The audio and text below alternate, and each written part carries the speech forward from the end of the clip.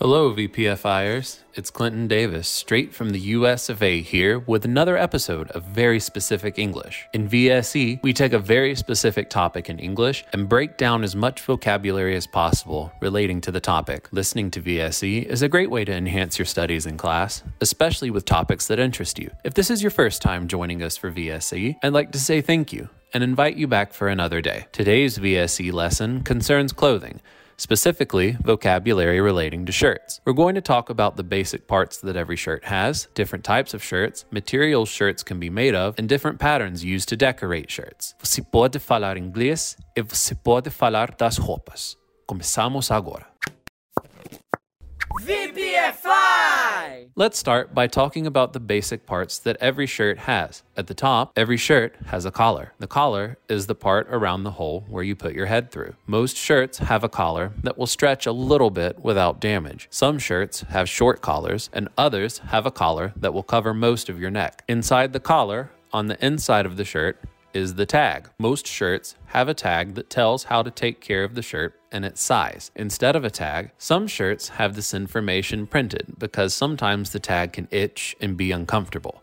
I appreciate tagless shirts. Your arms are covered by the sleeves of the shirt. Most shirts have some sort of sleeve, and you choose how long you want the sleeves based on the weather. The sleeves of a shirt can be long, short, and some shirts are sleeveless, meaning they don't have any sleeves at all. Usually, these types of shirts are used by athletes or when it's very hot outside. Have you ever seen the places where the shirt is sewn together? The threads that you see that connect parts of a shirt are called seams. If you're only listening, this word is spelled like seam, S-E-E-M, but the seam of a shirt is spelled S-E-A-M.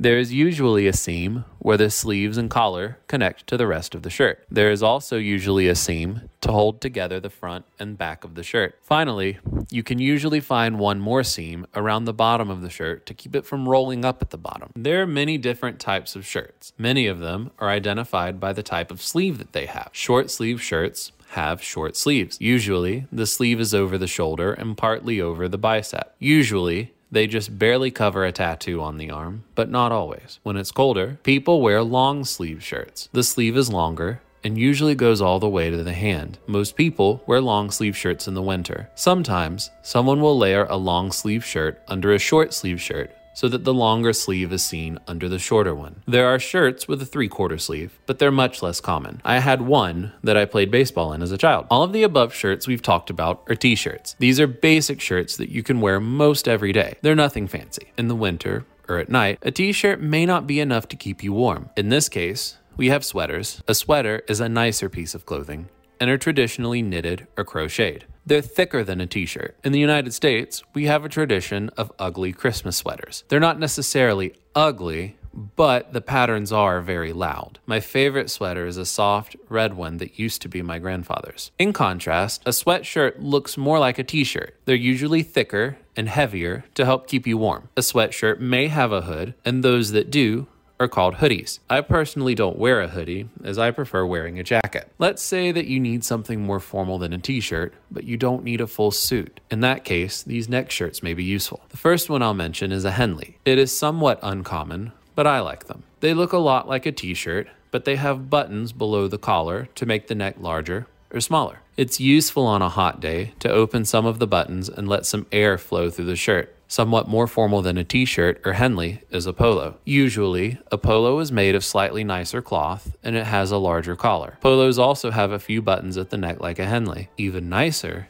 is a button front shirt. Like the previous two, the button front shirt has buttons, but more than just at the neck. The buttons go all the way along the front of the shirt. Sometimes, a button front shirt has buttons on the collar too to button it down. A woman's button front shirt is called a blouse. Usually, a blouse has some other decoration as well, but there are many styles. Women's and men's shirts have buttons on opposite sides of one another. Different types of shirts can be made of different materials. Material can refer to what an object is made of, but also refers to the fabric that a shirt is made of. You can buy material or fabric at a craft store. Many shirts are made of cotton. It's a plant-based fiber that's light and durable. It's very common to see cotton growing in the South in the US. Another common fiber is polyester. Polyester is synthetic, meaning it is not a natural fiber. It's actually a type of plastic that that's woven into a cloth. It's relatively inexpensive and easy to make. Sometimes a shirt can be made of a blend of polyester and cotton. Wool shirts are somewhat less common. Wool comes from sheep. It is very warm and soft and perfect for a Christmas sweater. There is also a similar type of fabric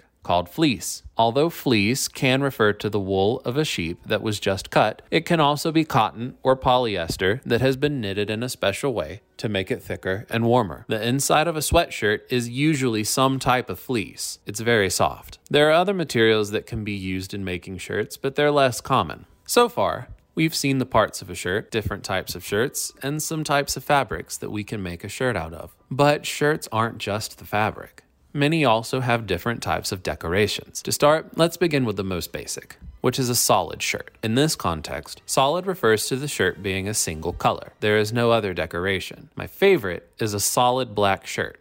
What about you? In addition to solid, if you want another color, stripes could be an option. Stripes are 2 or more colors that are in alternating patterns or lines in differing colors. These stripes can be vertical or horizontal. Fun fact, vertical stripes can help you look thinner and taller because they draw the eye up and down, but sometimes horizontal stripes can make you look more round. Also, horizontal black and white stripes are a classic prisoner style here, but vertical black and white stripes are for football referees. Do you need something more than a solid or a striped shirt? Perhaps you would prefer a graphic tee. This is a t-shirt that has a solid background, but some picture or saying on the front. They're very common in the United States, and many are humorous, or at least try to be. I've seen a lot of embarrassing shirts that people have thought were funny while I'm out and about, but I suppose there's no accounting for taste. Everyone likes what they like. If the graphic tee is too much, then maybe you could use embroidery. A shirt that is embroidered has had decoration made with a thread and a needle. It's a special decoration that is also an old art form. In the past, people would make elaborate embroidery designs by hand.